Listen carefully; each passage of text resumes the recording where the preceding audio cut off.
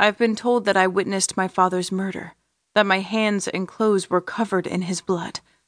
I've been told that my sister Cammie and I took off running. I showed up at my uncle's house 2 miles away. Cammie did not. No one knows what happened in those 2 miles, no one except me. Only I can't remember, which leaves Cammie's disappearance a complete mystery. We know she's dead. Her body was found 3 days later with a single gunshot wound to the head.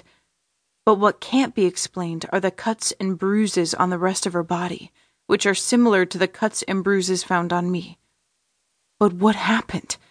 Who killed my father and my sister? How did I get away? Why did I survive? Those are the questions that haunt me. The questions I need answered. I reach into my pocket and pull out the tattered piece of paper. It showed up mysteriously in my mailbox a few weeks ago, and it's what ultimately brought me back here. What made me throw caution to the wind, put my life in danger, and return home. I look down and send my eyes once again over the words my father wrote so long ago. They've nearly faded away, but they're words that have changed my life. My dearest Isa, time has not been our friend, neither has fate. But you have my love always, as does our son. Please give me more time. I know you're anxious to get this over with, as am I, but please let me do this the right way. I hate the way things have unraveled, but right now I must think of your safety, as well as the safety of my children. Love always, Luca. There's one teeny tiny problem with this letter. Well, 2. First, my mother's name was not Isa. Second, I don't have a brother. At least not that I know of. A brother. A living, breathing sibling. Is it possible? I'm not sure how I feel about that. Elated, ambivalent, a cross between the two? My father and mother were so in love, always touching or kissing. Just thinking about him cheating on her clenches my heart tight in my chest. Yet this note leaves little doubt that there was someone else.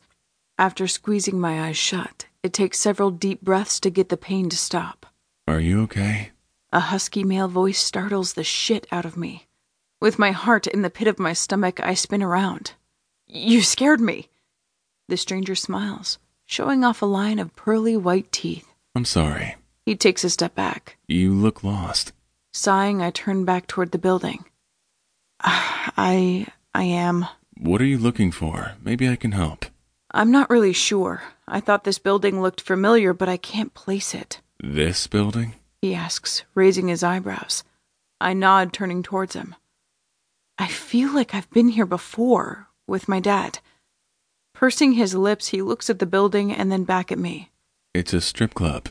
I can see that. Your dad brought you to a strip club? No, I say, laughing. Did he? And it sounds horrible when you say it out loud. It is horrible. Shaking my head, I can't help but giggle, grateful for the shred of levity this man offers to my shitty day. My dad died when I was a little girl. The words tumble from my mouth as though this stranger is a long-lost friend. I'm just trying to remember him, that's all. With a tremulous smile, I look up.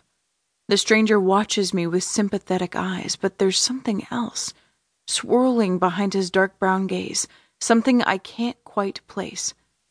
Curiosity, maybe? Whatever it is, it's too intense, and I look away. I should get going. He takes a step towards me. I didn't catch your name. I didn't offer it to you. The ghost of a smile plays at the corner of his mouth. Well, you could. Over coffee, maybe? I don't drink coffee. Dinner? I shake my head, smiling. You're relentless. And you're stubborn. It's dinner. I can walk you around town, and we can stand in front of buildings that look familiar. I cock my head to the side. Are you making fun of me? His smile falters. Never. I can't. The look on his face says he doesn't like my answer. Can't or won't? Both. He opens his mouth, but I don't stay to hear what he has to say. I turn and walk off, ignoring him as he calls to me. This is my first day back in Chicago, and the last thing I need is a distraction, especially one that looks like him.